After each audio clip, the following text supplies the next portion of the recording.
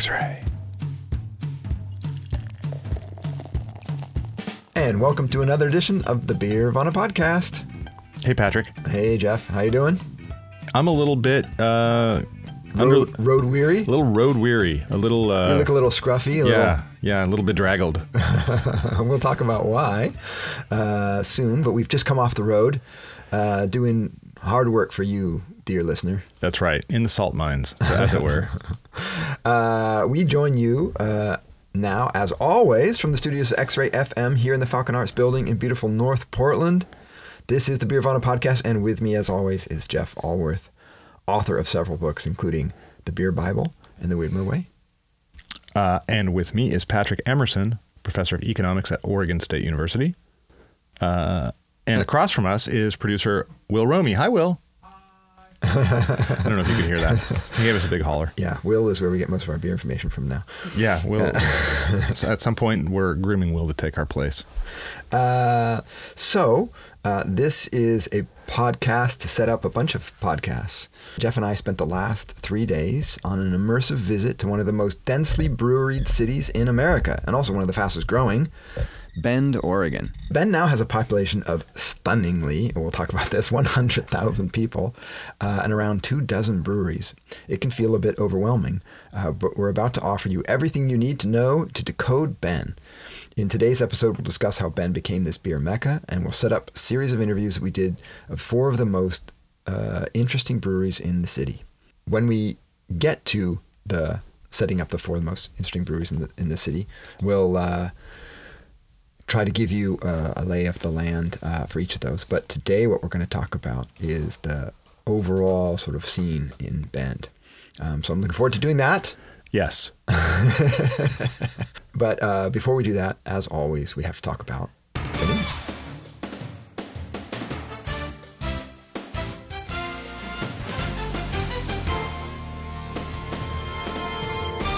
A small item from the annual reports on sales performance caught our attention. According to Brewbound, an industry news site, beer continues to very slowly expand.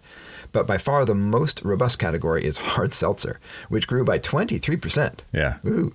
The leading brands are White Claw and Boston Beer's Truly Hard Seltzer, which of course means we'll have to do a roundup of hard seltzers soon on the pod. Yeah, right. I think we have to do that now. I think we do. All the breweries are making them. Yeah. No, we never did hard seltzers. We did other alco pops, but... Right. I think it was kind of before seltzers existed. Yeah, so, really. Yeah. It was the the first iteration of alco pops. That's how long this pod has been going on. It predates hard seltzers. That's right. Hard seltzers are something that you can do with malt beverages. Yeah, and we heard from one person with insider knowledge a little bit of how they're made, so we'll have to try to find someone who will go on the record with that, which may be challenging. It was actually pretty interesting. So yeah, it's kind of the dark arts of brewing. So yeah, that's our little tease. Apparently, it's not the malt so much that matters; it's the other stuff you put in there. That's right. And if you know something about how those are made, give us a holler. We'll put you on the pod. Yeah, and it's not the easiest thing. That's the other thing we learned, but that's right. Yeah, well, we'll get there. So that's our tease. Look for it in an upcoming podcast, just like all the other ones we've promised that we haven't. Exactly. Which we've forgotten because we have terrible memories, but everyone else remembers. But you know how to remind us. We'll talk about that at the end. How you can get in touch and remind us of the stuff we meant to do. Indeed. Okay, next one. All right, second item. According to the Bureau of Labor Statistics, the price of beer fell barely for the first time since 1997. The price drop was a tiny 0.5% on off-premise beer, that is bottles and cans, over the past 6-month period that the BLS tracks. But it undercuts the perception that beer prices are on a steady climb upward. And this is all beer. All beer, the whole beer category, not just craft beer or other things. It's a little surprising given the tariff situation and the increasing expense of materials, but yeah, it is surprising, and it's also there's this chatter among beer geeks, people who spend a lot of money at getting the newest and latest hazies and barrel aged sours and all these kinds of more expensive beers, that the prices are really getting up there. Yeah, so I mean the mix of beers, you've got all these tiny little craft brewers that are brewing pretty expensive beers, but it's still a small part of the market. Yeah, we are seeing even in the craft segment, we're seeing some tiering. Can you say that? Is that a word? Is that a verb? Can I verb verb tense You may. that? I allow it. All right. We're seeing tiering, and so breweries like Founders are releasing all day IPA, which is in a large package for pretty cheap price. Mm-hmm. And then you see on the other side the hazies that are selling for a lot of money. So it's possible that in the aggregate, because there's a lot more all day IPA getting sold than there are hazies down at the tap room. So maybe that's dragging prices down. And as was mentioned to us by someone in our trip to Bend, Ballast Point's sort of breaking the mold by charging $14 for a 6-pack of IPA is done. Right. So that sort of extreme price pushing is gone. The market is starting to speak, and so that's probably putting a cap on the ability to price really high. As we were talking to brewers in Bend, you actually mentioned that you were surprised that price pressure, there wasn't starting to be price pressure with all these breweries. And so does this follow what you would predict as an economist? That part does. What I was talking about is, since there's exceptional beer being made by all sorts of breweries, and we know the troubles of bigger breweries in terms of being sort of the newest, latest, fresh, buzz brand. On the other hand, they're much more efficient, and not just a little more efficient, a lot more efficient. And so they're able to charge at a much more competitive price point. And I thought that as the evolution of the beer market evolved, that pressure would be higher than it is. But we're still in this phase, maybe, I don't know, of my novelty premium. I'll drop my idea again. No, it's a beautiful idea. Yeah, which is, people are still looking for the novel and they're willing to pay for it. So I will say one other thing as a historical note. It's interesting that 1997 was the last time this happened, because that was right before the bubble burst and the craft segment went into a little bit of a recession. So that's interesting. I don't know. Maybe that's just coincidental, but also maybe something to think about. Okay. Well, should we move to Bend, Oregon? Let's, metaphorically speaking. Right. I'll go ahead and continue to reside in Portland. But yes, let's travel to Bend. All right. So for those uninitiated in the topography of Oregon, the big river that runs from south to north through the northwestern part of Oregon is called the Willamette River. Yeah, most of the rivers run south to north and dump into the Columbia in Oregon, which is kind of funny. We all end up in the Columbia. And this is the big fertile valley of Oregon. It's where a lot of the hops are grown. And it's very wet, as you might have heard tell. Yeah. But if you cross over the Cascades into central Oregon, where Bend exists, it's a high desert. It's very dry. It's in the rain shadow of the Cascades.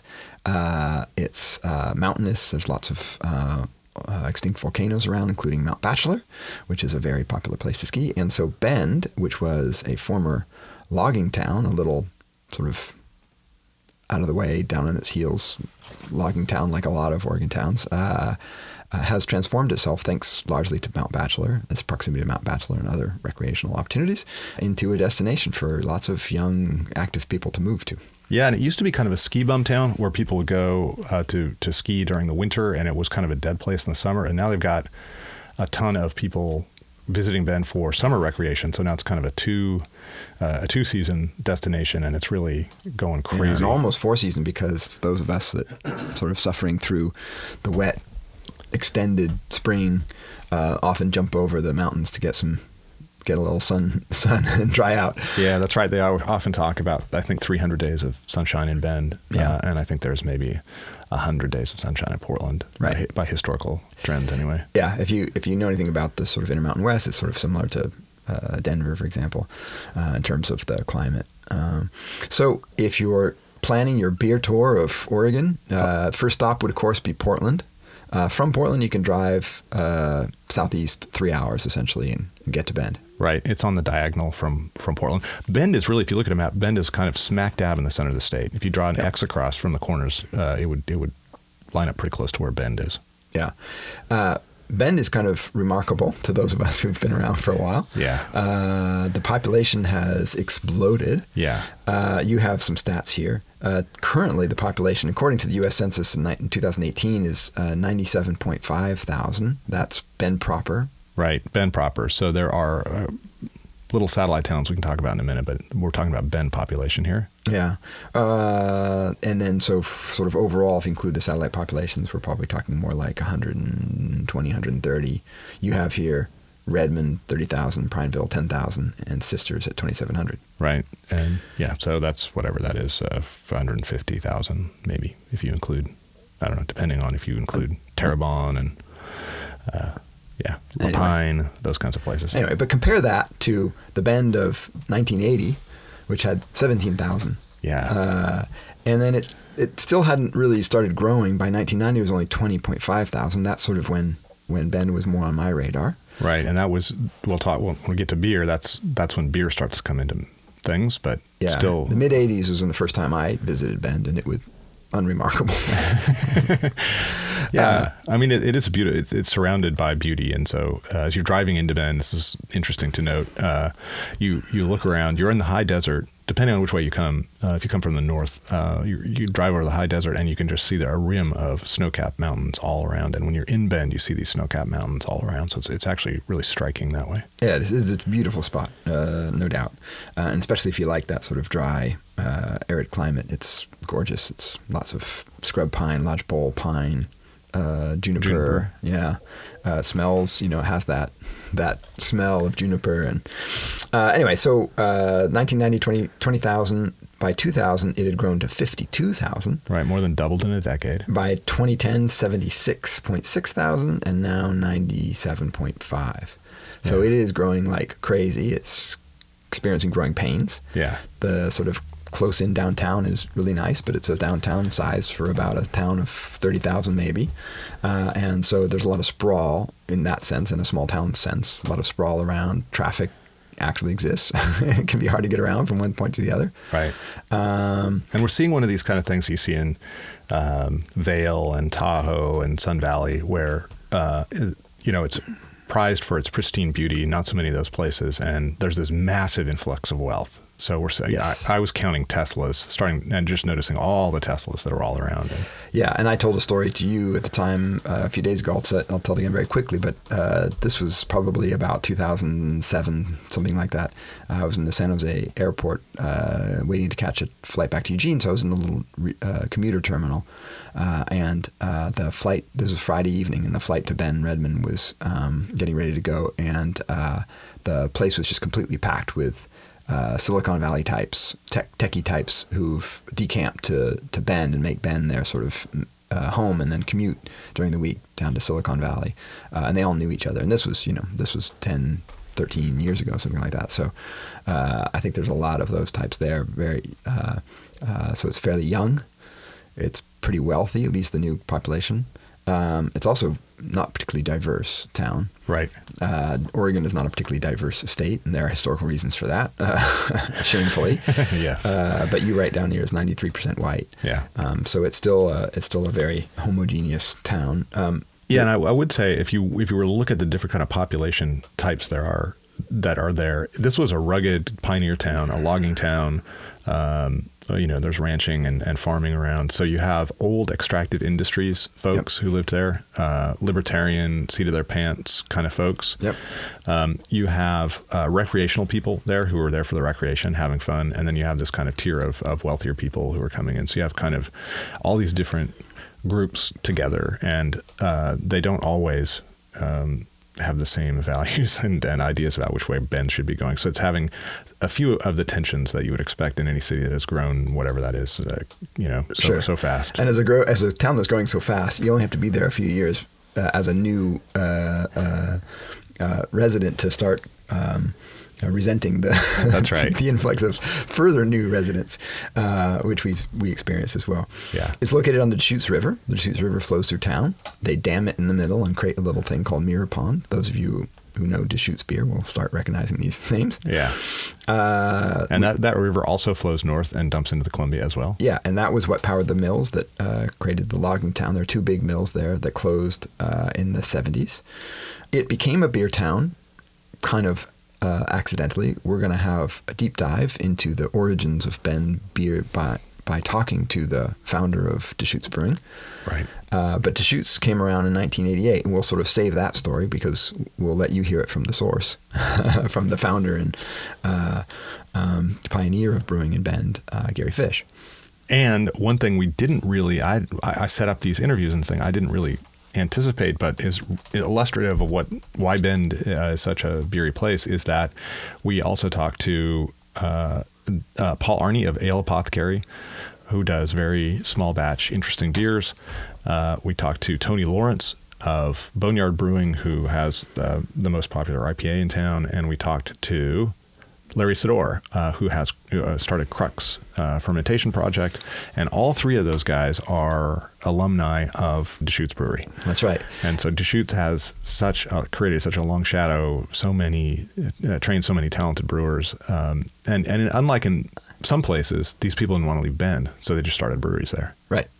So it was, you'll hear, it was almost an accident that Deschutes started in Bend, but since then it really has created this incredibly vibrant beer scene, and in fact we're now seeing the I would say the grandchildren of Deschutes. So people who worked for those other breweries, Crux in particular, are shooting off and starting their own breweries now. That's right. We visited one of those, which we'll talk about here in a minute. Which we'll talk about. So this is our introduction to the beer scene in Bend. We've now given you the overview of what Bend is, and what we're going to do. You just mentioned the 4 deep dives we're going to have. We're going to release those as special pods in subsequent weeks. So this is kind of the pod that sets it all up. Yes.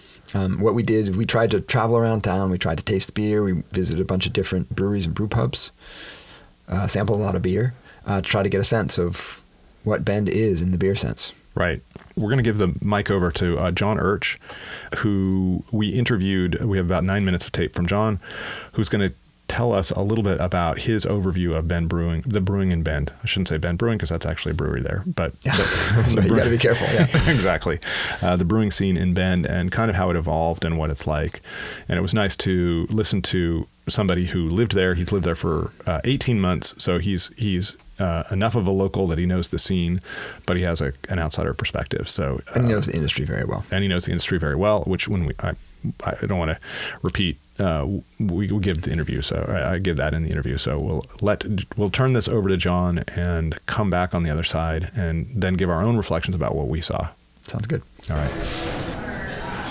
Okay, we are here at Thump Coffee Roasters in beautiful Bend, Oregon, and we're with John Urch, who is a friend of mine. What is your title again? You just told me, and I've already forgotten. So I'm sales director for Diageo Beer Company. I'm the sales director for Pacific Northwest and Central West. But yeah. And John is... I sell Guinness. You sell Guinness. And John is the guy who contacted me 2 or 3 years ago when I was seeking a sponsor and said, would you be interested in having Guinness be your sponsor?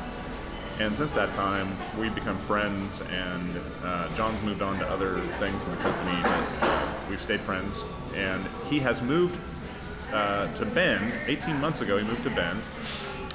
Before that, he was living in LA, New York. We go back further at Manchester and London. Manchester and London, yeah. Last 4 cities I've lived were a little bit bigger than Bend, Oregon. So it's a little bit of a change. That's right. So you actually have a broad sense of what craft beer and brewing is like.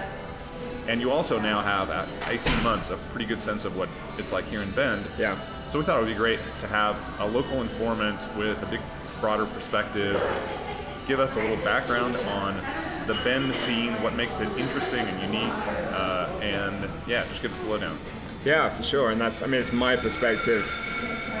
And my perspective is a little bit different in that I work in the industry, but I don't obviously work for a small brewery, and I don't work for a brewery in Bend.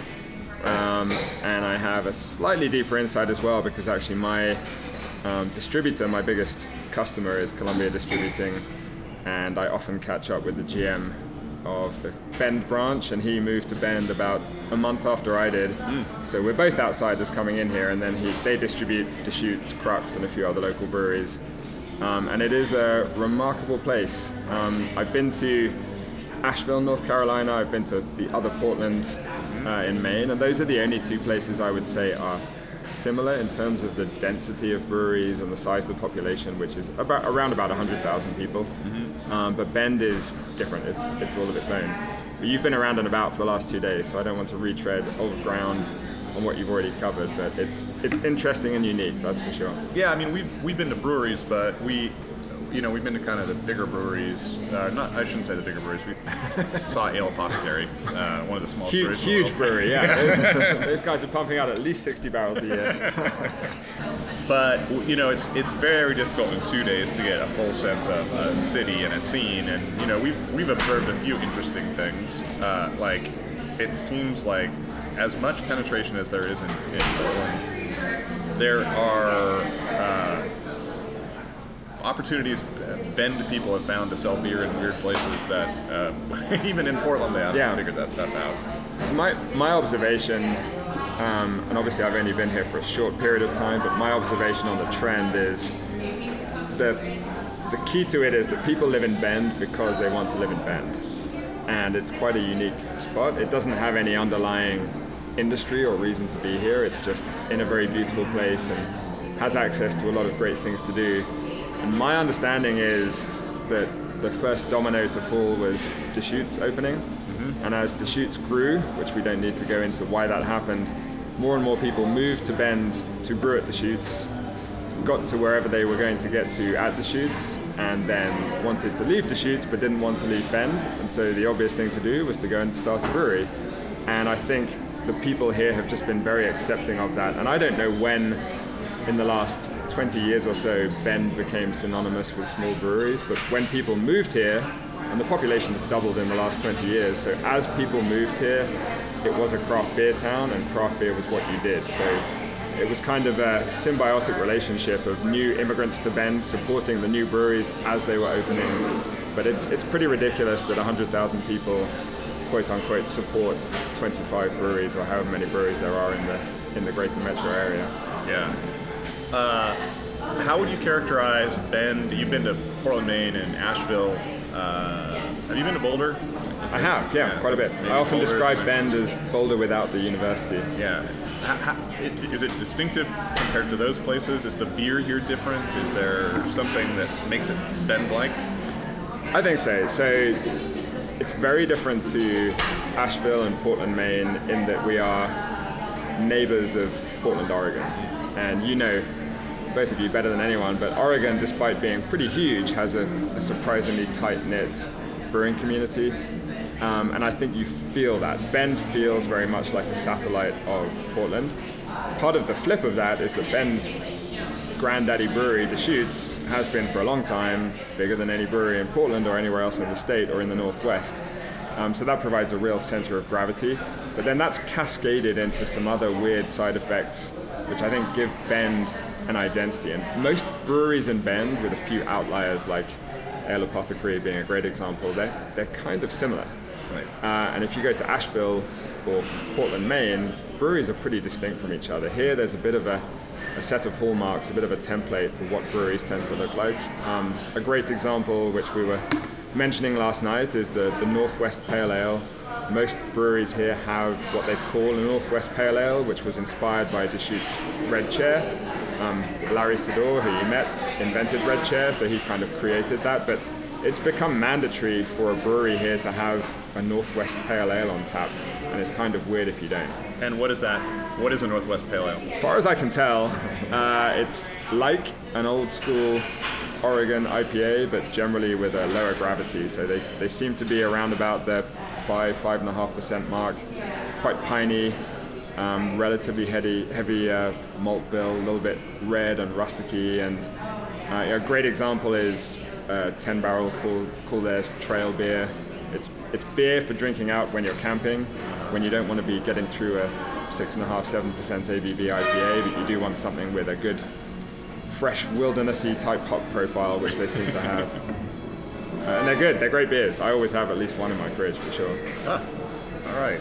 So what's interesting is that if there's so many breweries for such a small town, is that they all kind of congregate in, I don't know, the middle, I suppose, with a very similar lineup of beers rather than really trying to distinguish themselves and set out. Why do you think that is?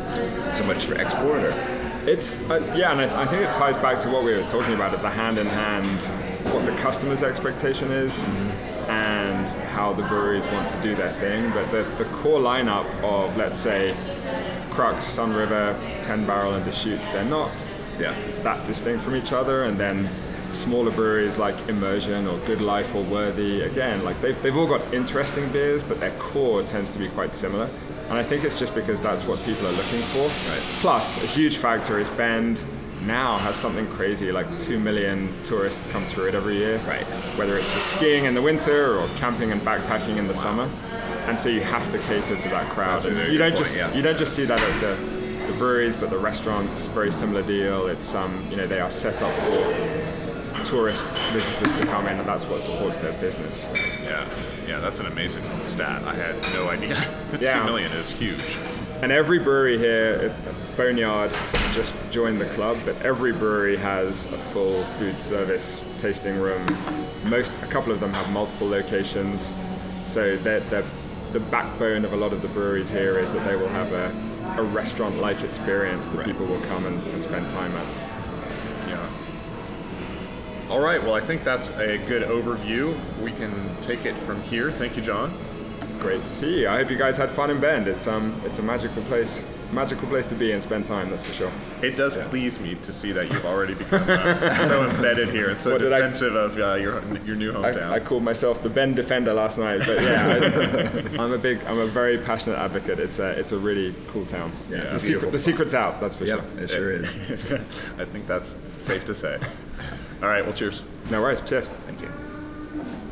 So thanks to John Urch for spending a few minutes with us, giving us his impressions. Yeah. It was actually really good. We talked to him at the end, and he said something that sort of made the shoe drop for me.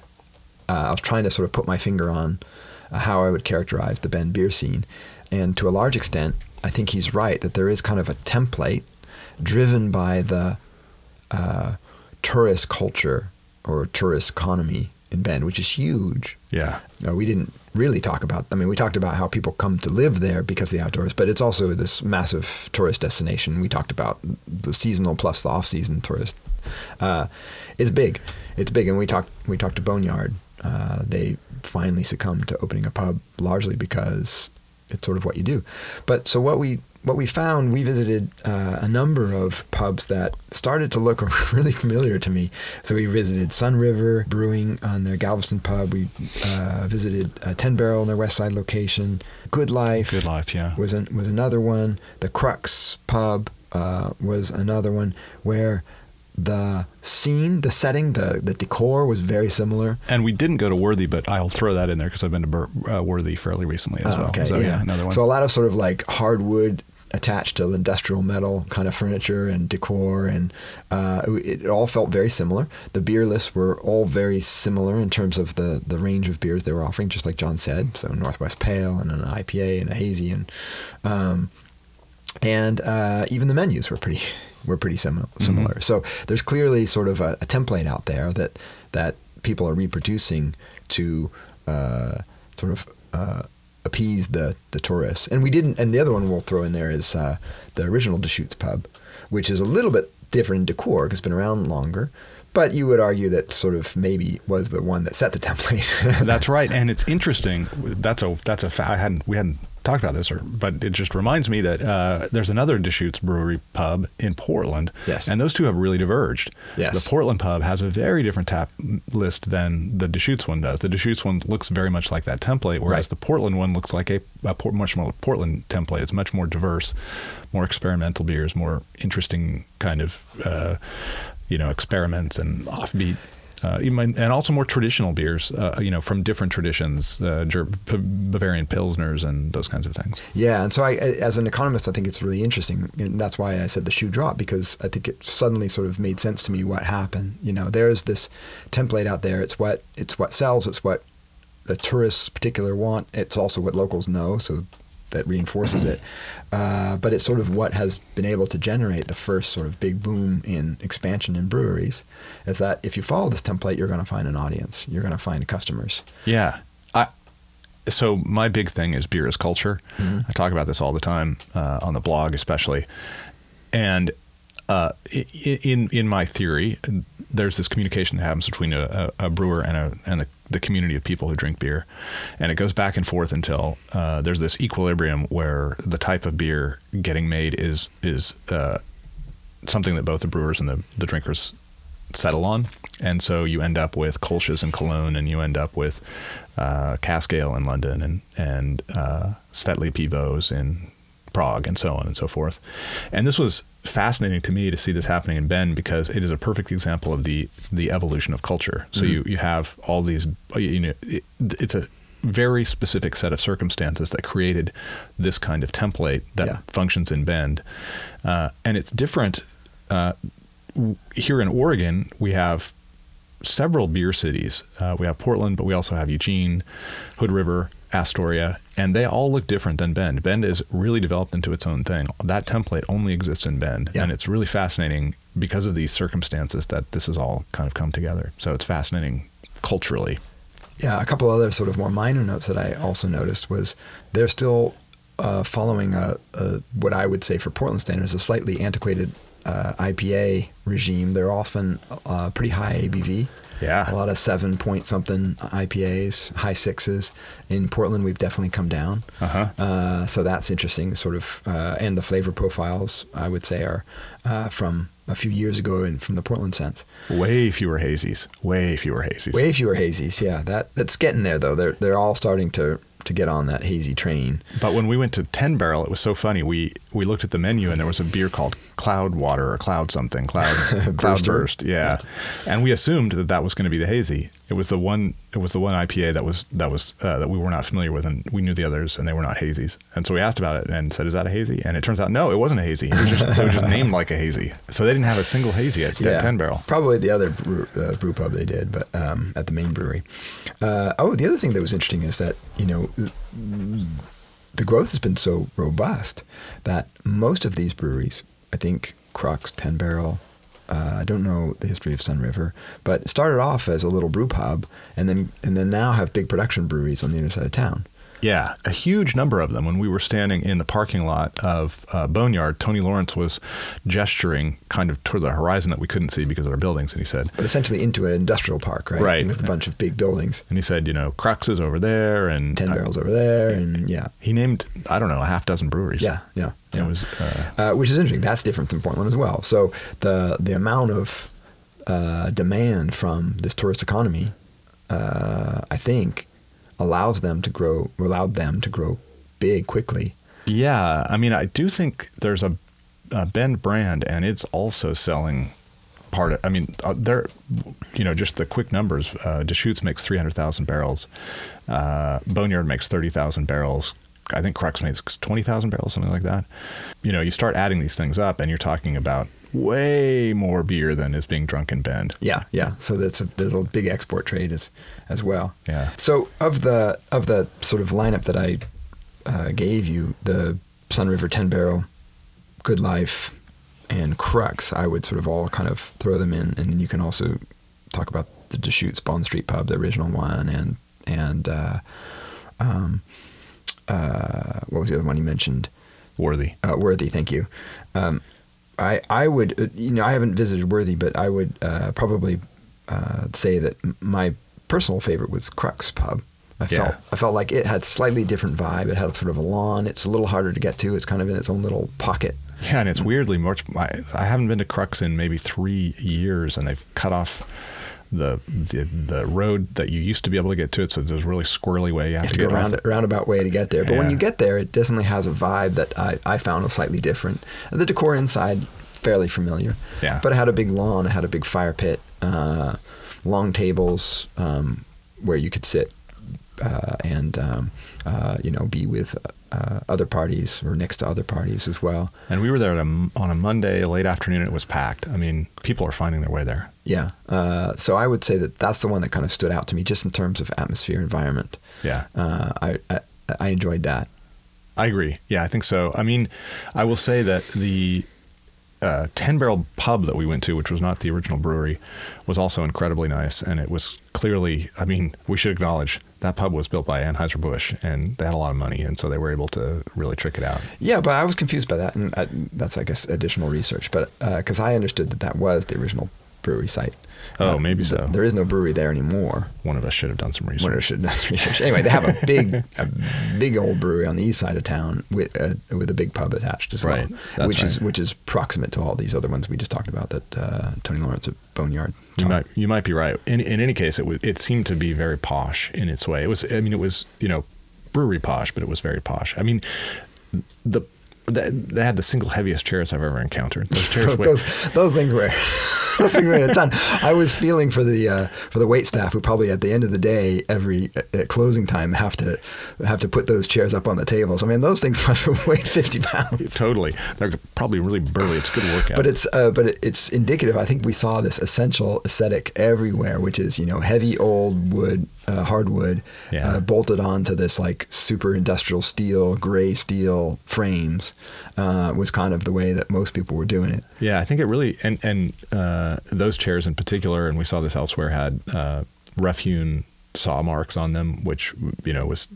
I don't think it was reclaimed wood, but it really cast back to the logging past, I think is what was going on. So it's interesting. As an economist, it's interesting because there's a couple of different competing theories in economics about how you want to find your market. So there's two things you can do. You can all sort of collapse onto a middle, sort of the middle ground where you get the most, you all have access to the most customers. And then there's the opposite strategy of trying to carve out a little niche for yourself. Right. And I would say in Portland, what we see is much more of the latter. Right. Everyone wants to sort of establish a reputation for something unique and have some kind of special aesthetic, different beers. Very few generalists anymore. Yeah. Although lots of breweries do, even if they're sort of known as an IPA house, they'll have a Pilsner now in Portland. So that's sort of, they're diversifying in terms of beer. But definitely they're trying to sort of come out with their own aesthetic, their own brand. Whereas in Bend, as we just talked about, they're kind of all competing for the middle. And it's probably because the middle was so fruitful, so bountiful. Yeah. But just now, as I'm talking about sort of maybe the grandchildren, and one we know is a grandchild, but I don't know the other ones. Just now, I think Bend is starting to see that trend of people trying to sort of stake out a different identity and territory. Yeah. So let's talk about those cool places. Yeah. So the first one we visited and we'll have the deep dive into is the Ale Apothecary, and it's so different that it probably we should just save that for later. But we'll just say he's not making big hazy IPAs on the industrial part of Bend. That's a fascinating story. Yeah. And then some a little more sort of mainstream. There was Boss Rambler, alumni of Crux. Right. I'm getting that right? Yeah. So that was a third generation, somebody who worked at Crux. Yeah. And Larry Sador, who founded Crux, had worked at Deschutes. So we're talking about the grandchild of the Deschutes, yes. So that tasting room, look, the aesthetic was entirely different, and the lineup of beers was quite a bit different. Very modern, experimental, open, colorful. Yeah. They had 4-packs of colorful hazies. Yeah. So very kind of 2019. Yeah, absolutely. There was Porter Brewing. Yes. Which is up in Redmond, north of Bend. Yeah, so it's like a 20-minute drive from Bend. You get to Redmond, but you go if you get to Bend through the sort of most popular route, which is over Mount Hood from Portland, you got to go through Redmond. So if you're going to Bend from Portland, you need to stop to this little place called Porter. It's not easy to find. You got to Google it. But in this little industrial park is this little brewery called Porter Brewing. And they're focusing on very traditional English ale. They only have cask engines. They don't have anything other than cask. Everything is cask. Yep. Nothing's force carbonated. It's all from cask. Very traditional recipes. In fact, even though they're next door to artisanal maltster. Right, at Mecca Grade. At Mecca Grade, they source their malt from England. Yeah, Fawcett, which does 4-malted Maris Otter, which is what they use. Yeah, and it's a small place. It's just a tasting room. Next door is a barbecue cart that serves pretty darn good food. Excellent barbecues. I'm going to start raving about the whole experience. Yeah. And Porter's making really, really good traditional beer served on cask. Just lovely. Yeah, we should talk. We kind of glossed over Boss Rambler, but you had one of the beers that you like quite a bit there. Yeah, well, so we'll circle back. Okay. I thought to some of the beers because there's some beers You're still overviewing. I want sorry. to mention. Stepping on your Well, it's your jam here. Yeah, I'm just going, baby. Let me ride. All right, you go. I'm starting to my salivary glands are going with my porter experience. As you know, I'm a big fan of English cask ales. As are you. When we got wind of porter, we knew we had to stop. It was certainly going to happen. It doesn't really have a buzz. People mention it here and there, but it's still pretty small. It's still pretty small, pretty but new. I did. It's a husband-wife team, and I asked about, and they're working in the pub. Yep. And I asked about whether they're finding an audience, and they said, yeah, they're definitely finding people there. They've had to educate people because no one knows what cask beer is, especially in Redmond, which is a smaller, much more rural, much more of that old Central Oregon community, which gives them an opportunity to they have people who know less about beer in the first place, so then they're starting with a little bit more of a blank slate. They don't have to climb over people who want hazies. Yep. And he told me that they were actually turning over casks, in 3 or 4 days, which is really nice. Yeah. I also asked if he was doing the spile and the open air cask, and he said nope. He was putting a blanket of CO2 on there to make sure. Yeah, not camera approved. Camera folks don't listen, but yeah, let me tell you, it helps preserve the beer. It's the smart way to go. Yeah. So and they, of course, the beers were in perfect shape. They weren't at all sour, which is what would happen if you had a 4-day-old cask bitter exposed to air. So yeah, he was making the good call. So let's talk now about the beer we liked. And then just one other that we didn't go to, which is Monkless, and they're doing Belgian ales. Yeah, I think that was the one I was trying to come up with. Yeah, so Monkless is a new brewery in town. One of the ones that Tony talked about as being nearby. Right. And he or she doing Belgian ales. They doing Belgian ales. And so another sort of brewery trying to stake out its own little identity. Right. And Belgian ales, by the way, are not common in Bend at all. Yeah, way less common than they are here in Portland. Yeah. So it's not kind of the standard lineup. The standard lineup, by the way, John talked about it. A Northwest Pale, an IPA, now maybe a hazy IPA. Quite a few had kind of like a house lager.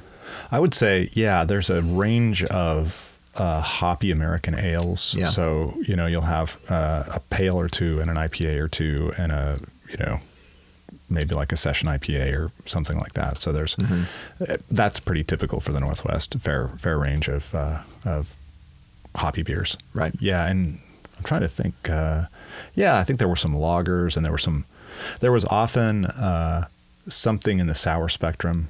Yep. Yeah. Usually a kettle sour. Something in the fruity spectrum, sometimes like a fruited wheat beer or something like that. Oh, that's right. And another big trend there is, and we talked about this a few pods ago, is the American Hefeweizen and the American wheat beer. Those were quite common. Yeah, they were. So they survive in Bend. Yeah. So some of the ones that stood out to me. Yes. In no particular order, by the way, maybe in the order that we visited. 10 Barrel was actually, this is your choice. 10 Barrel had this thing called Tabernacle Pale, 4%. Yeah. Pale ale, but sort of very aromatically hopped. Yep. You had more of it than me, so you should probably talk about this one. Yeah, it was it was more like a session IPA in that it had a less malt base than a typical pale would, because it was only 4%, and it was really all about the hops. It was all about the aromatic kind of fruity to floral hopping, and it was very nice and sessionable strength, which when you're doing a hike through many different breweries, as Patrick and I were, that was you'll notice a theme. Yes, those 8% IPAs were not getting a lot of attention from us. Yeah, so. We can't tell you too much about the lineup of IPAs in Bend, Oregon. Yeah.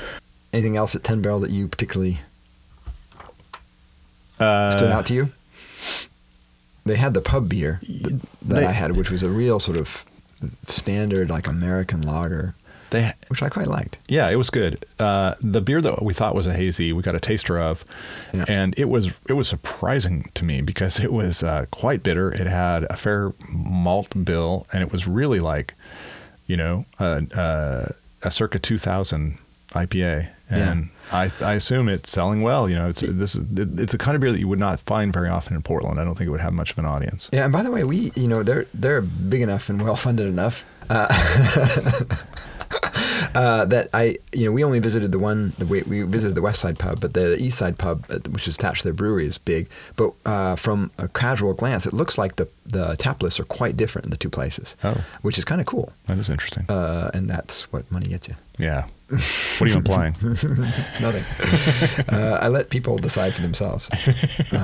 You insinuate, they decide. Yeah.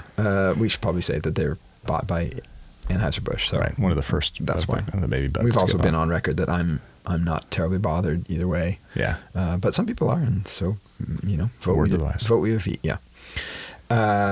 Good Life Brewing was kind of nice. It's a little bit tucked away in kind of a commercial / industrial. They've got their brewery on site, so it's kind of a brew pub, but it is a production brewery. Mm-hmm. They had this thing that's apparently their best seller, but I'd never had, called Sweet As, which is a funky thing. It's a wheat beer, but clear. It's one of those, it's kind of like in that American IPA thing. Yeah. Or, American Hefeweizen thing. Well, sort of, except it's like aggressively hopped with sort of South Pacific hop, so it's very sort of tropical and it wasn't aggressively hopped. It had like 23 IBUs, man. For a wheat beer, it's got super hop character. Yeah, agree to disagree. Fine. Not that you know much about beer, so don't. It's 6%. It's kind of a hefty beer. Yeah, you're right. There were stronger beers there. Yeah.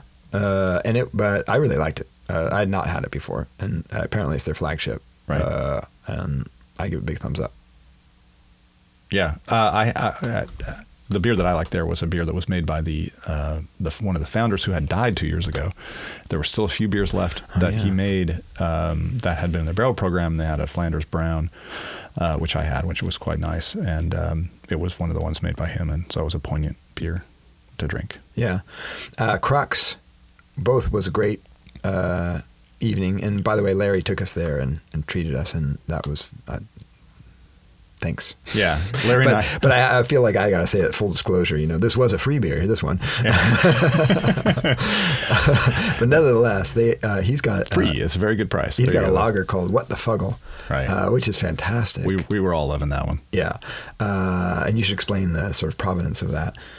Yeah, so we talked to Larry about this in the pod, so I don't want to step too much on it, but he used to work for the Olympia Brewing Company, and he had access to their brewing logs, and this beer is based on, or as close to an evocation based on the ingredients he could get, as a beer that Olympia made in the 1870s or something. Right. So it's kind of a standard lager with a bunch of Fuggle hops. It's really yummy. Yeah. And that precipitated a probably hour-long discussion between Larry and I about the old days, which was nice. It was like old man time. It was. I just stood and watched. Yeah. And Patrick's son was along with us, and I think that he probably thought that was terrible. But what can you do? Sorry. You hang with the old people. Sometimes they talk about the old times. Yeah. No, I think that's part of the experience. Yeah. No, I think he loved it. So that was Crux. What the Fuggle was my choice. Yeah, it was my choice too. It was amazing. I had an all Sabro beer, which was fascinating because that was where we had that one. Yeah. It really expressed the Sabro hop. It totally did. Which is a wild and funky hop. I really like it. Yeah. But it's got a lot of character, let's put it that way. We had a beer later that had Sabro in it with something else, and I can't remember where we had that. And it turns out that it's better if you add a note or two. The Sabro hop is... I want to say Boneyard, was that right? Might have been Boneyard.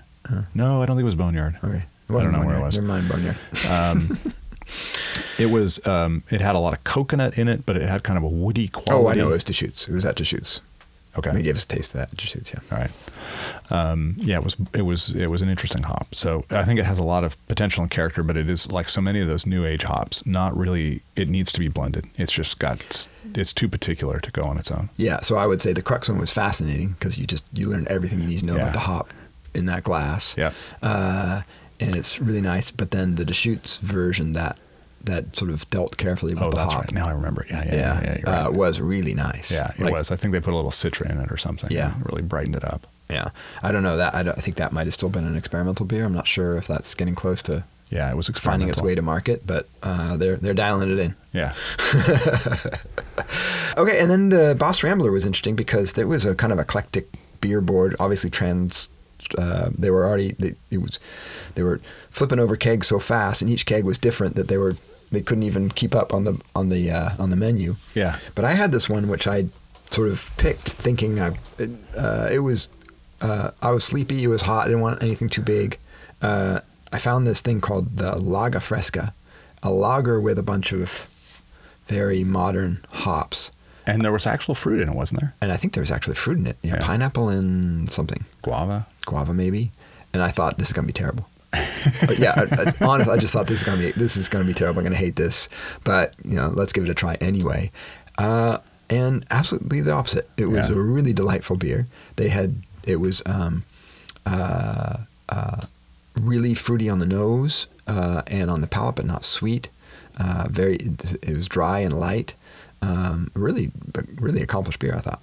Yeah, Boss Rambler is a cool brewery. It looks kind of like an ice cream shop. That's a very good description of it. And in fact, the main sign on the road is a big binocular that says Beer Club, and the Boss Rambler logo is more on the building. It's a little bit confusing at first. Yeah, it's true. It's a fun place to hang out. There's a big outdoor seating area, and you can order from the bar from the outside, and there's nice chairs, brightly colored chairs. And inside, it's actually quite brightly colored, too. What was it color? I'm not so good with colors, as you know. Anyway. Well, the decor is entirely white, stark white, but then the furniture, it was, as I recall, maybe yellow and blue. Yeah.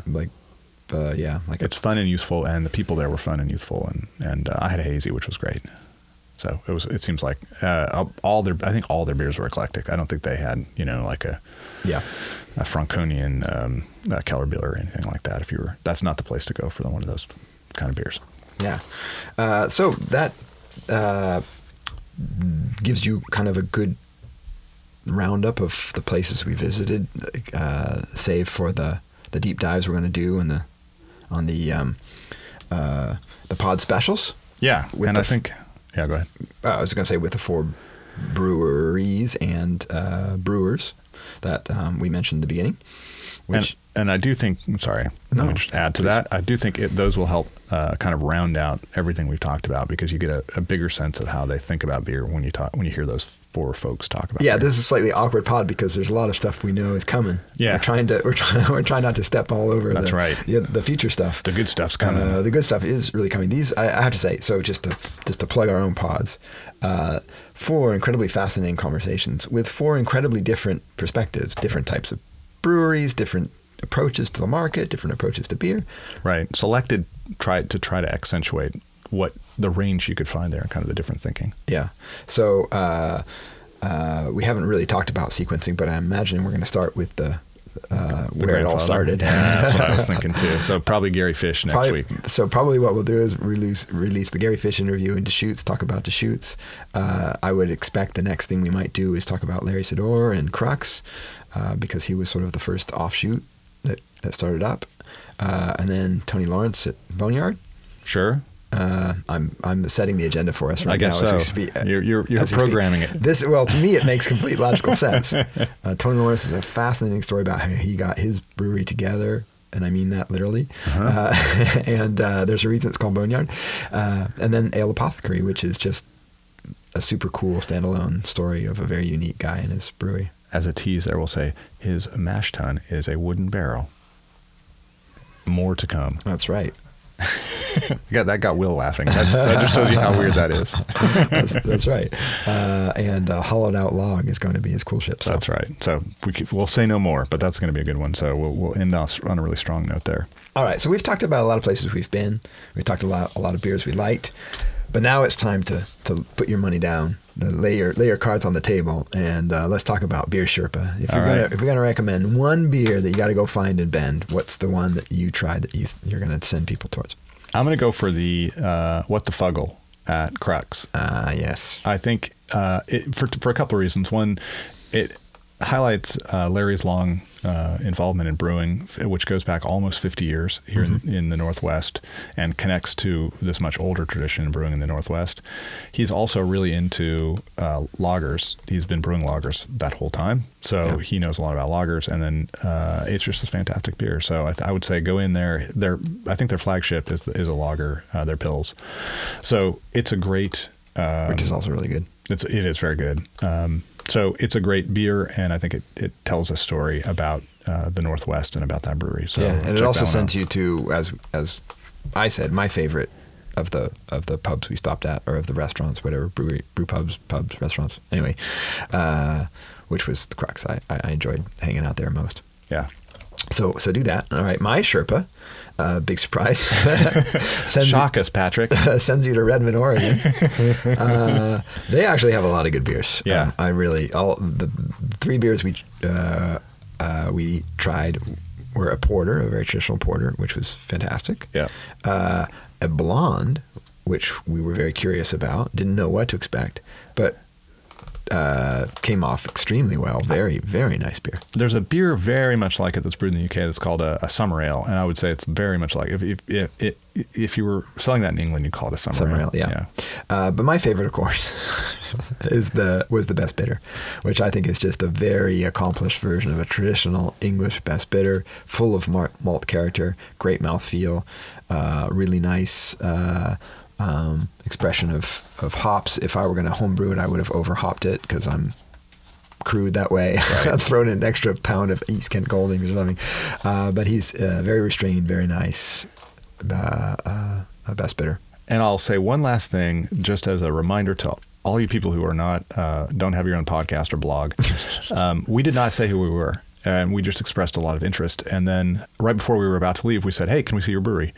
They had no idea who we were in there. They said, "Yeah, absolutely. Check out the brewery." So I get to see breweries all the time. Patrick gets to see them almost as much as I do. And they roll out the red carpet because we write about we write about and podcast about beer. But you can see breweries, and you can have the brewer show you breweries if you just ask. So do that because it really is fun, and you can see a lot more about the brewery. Yeah, honestly, their names escape me at the moment, but the husband and wife team that are Porter Brewing, incredibly nice, gracious, friendly people. So do stop by. Don't cruise through Redmond on your way to Bend, or out from your way from Bend without stopping. Really, it's worth your time. Yeah, and at a pint that's like 4%, you can have a pint on your way down. It's no problem. That's right. Good point. Yeah. Which is what I did. Yeah. And the barbecue next door is really good. They'll deliver it to you right in the pub. True. Good fries and onion rings to boot. Oh yeah, it was also good. Actually, I could go on about in our other pod, Barbecue Today. Right. We'll talk about the barbecue next door. Let's just say that you should also not stop at Porter, and you should not fail to get the barbecue if you're going to stop at Porter. Agreed. Okay. Mailbag time. All right, mailbag. A couple of pods ago, we were talking about the pronunciation of Hefeweizen. We had a pedantic correction or speculation about how to pronounce Hefeweizen. Okay. I spoke to a native German, Tobias Hahn, who is one of the co-owners of Rosenstadt here in Portland. Oh, yeah. And then Alan Taylor also called me up to talk about this. So apparently both podcast listeners, and they both had big opinions about how to pronounce Hefeweizen. Alan Taylor is married to a German, was trained in Germany. His children speak German at home. Pretty smart guy. They both said, no, there's no schwa, which was part of the correction. And Hefeweizen is a totally fine pronunciation. Alan said, if you want to get into the really deep weeds, that second E, Hefe, is pronounced like the E in less, as opposed to the kind of, Weizen. As opposed to the that Western Americans give to it. Weizen. Yeah. So, but not Hefe. Right. We all agree on that. And Yes. then I don't understand, what's the schwa? The schwa was the original commenter was talking about schwas and all these things. Oh, okay. And it was Forget about schwas. It's no a schwa. This is what we're having right now is a pedantry war among pedants, and we're just. Can I just call it wheat beer? We're just officiating. Yeah, that's the way to thanks. go. Yeah. German wheat. Yeah, damn Germans. Just use the English. It's going to be the world's language soon anyway. Yeah. Okay. All right. This is a long one. So Jason, am I supposed to read the stuff in italics? Yeah, man, we've talked about this. That's the context. You read the stuff in italics and then you quote. The quote comes after the quote. Okay. Jason quotes the founder of Alameda after its failure, talking about the fickleness of beer drinkers and citing 10 Barrel with contempt. We talked about why you might think of 10 Barrel with contempt because of AB. Jason continues, quote, "When I talk to people that enjoy and drink craft beer, they aren't submitting ratings or chasing after whales. They don't even know who owns 10 Barrel. The vast majority of beer consumers, even in this beer-crazed town, do not follow the ins and outs of the beer industry. And these are the people that have driven double-digit craft beer sales over the recent decades. A fancy rooftop bar in the Pearl, which is a reference to 10 Barrel, right, will draw them in, while a dated brew pub in the Northeast, a reference to Alameda, will get less attention because to them the beer is good in both places. The outrage Matt cites was from a vocal minority. How does a brewery keep abreast of the wider world of beer consumption when they are deep in the beer bubble by nature?" Yeah, I think he just answers the question. It's just a really good point. Most of the beer is purchased by people who are not beer geeks. And if you focus too much on beer geeks, you're going to have a skewed sense of who your customer is. True, but I will say, unless you're a tiny little brewery who only caters to beer geeks. Yeah. But if you're a brew pub or whatever, yeah, go ahead. Well, no, I was going to say it's just so hard, right? Because you want to follow trends, you want to be up to date on where the market is going. At the same time, you don't want to get, drawn down a rabbit hole that, will draw in like 3 super beer geeks. Right. And so, it's a challenge. And this is actually a theme that's going to come up again and again in the pod specials with these interviews. Every brewery right now is trying to figure this out, trying to figure out the market, trying to figure out where they should go, trying to figure out if you're an established brewery, how you're going to keep things fresh. And so Alameda's example has been around for a long time, one of the early brew pubs in Portland. 10 Barrel's new and hip and well funded, right? And as we just mentioned, has the capacity to brew tons of beers and can kind of see what sticks and what doesn't. Yeah. So there you go. There you go. But yeah, no matter what you think about the ownership structure of 10 Barrel, you can't ignore what they're doing or treat them with contempt. They're brewing really good beer that people want to drink. Agreed. So there you go. Yeah. Okay. That was good. You should read the next one. I'm tired. Okay.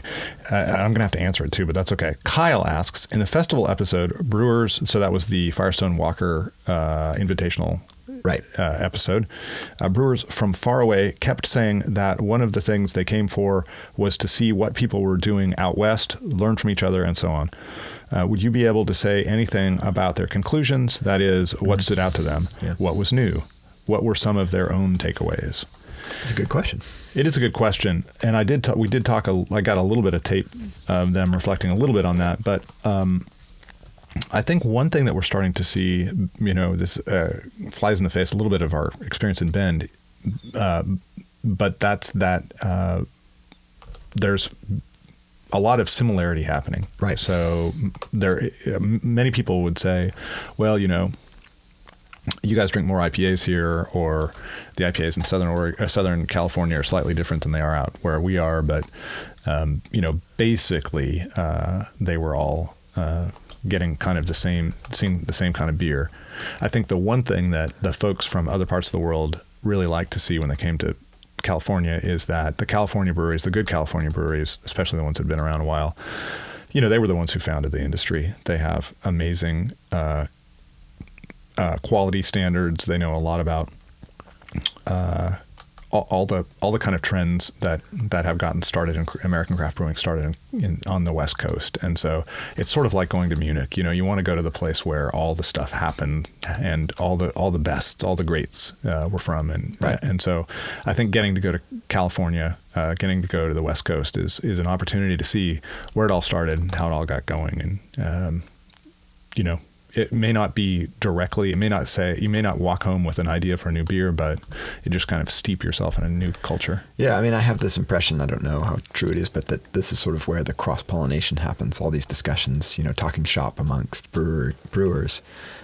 starts, you bring a few little ideas here and there. Maybe not just like, oh, this is the new beer, I'm going to go brew it, but just these little ideas about what brewers are doing and the kind of techniques they're using, the new hops they've got, that kind of stuff. I think this is sort of this pollination that happens. That's right. There is just getting together with some of the best brewers in the world pollinates ideas more than trends, maybe. Yeah. An important thing. Okay. All right. Well, I think that's about all the time we have today.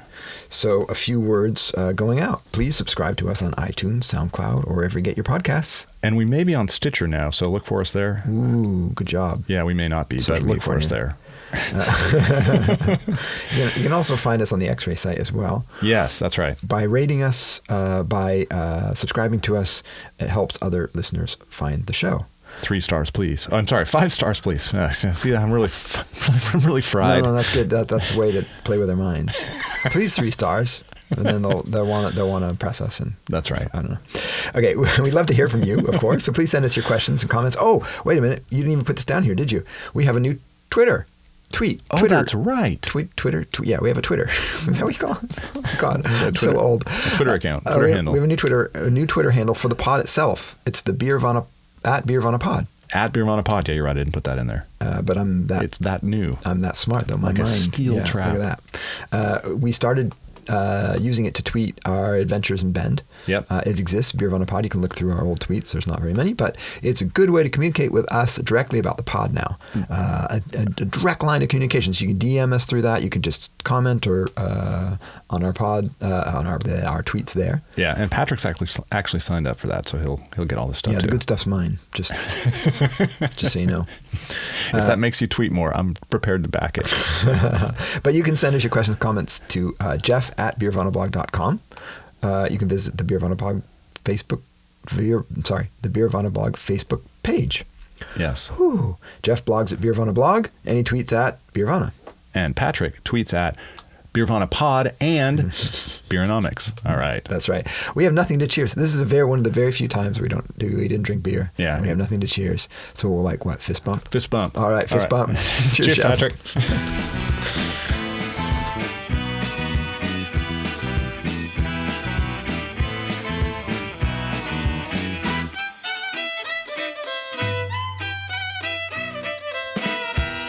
X-Ray.